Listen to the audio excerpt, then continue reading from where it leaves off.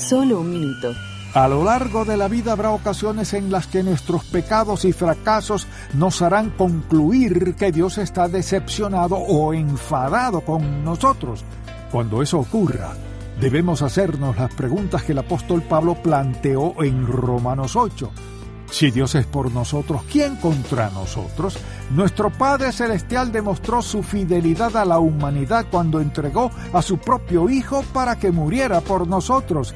¿Quién acusará a los escogidos de Dios? Ninguna acusación contra nosotros puede sostenerse, porque en el momento de la salvación el Señor nos justificó. ¿Quién es el que condenará? Cristo tomó nuestra condena y nos dio su justicia a cambio. Cuando le surjan dudas sobre el amor y la fidelidad del Señor, concéntrese en la verdad. Para más información, visite encontacto.org.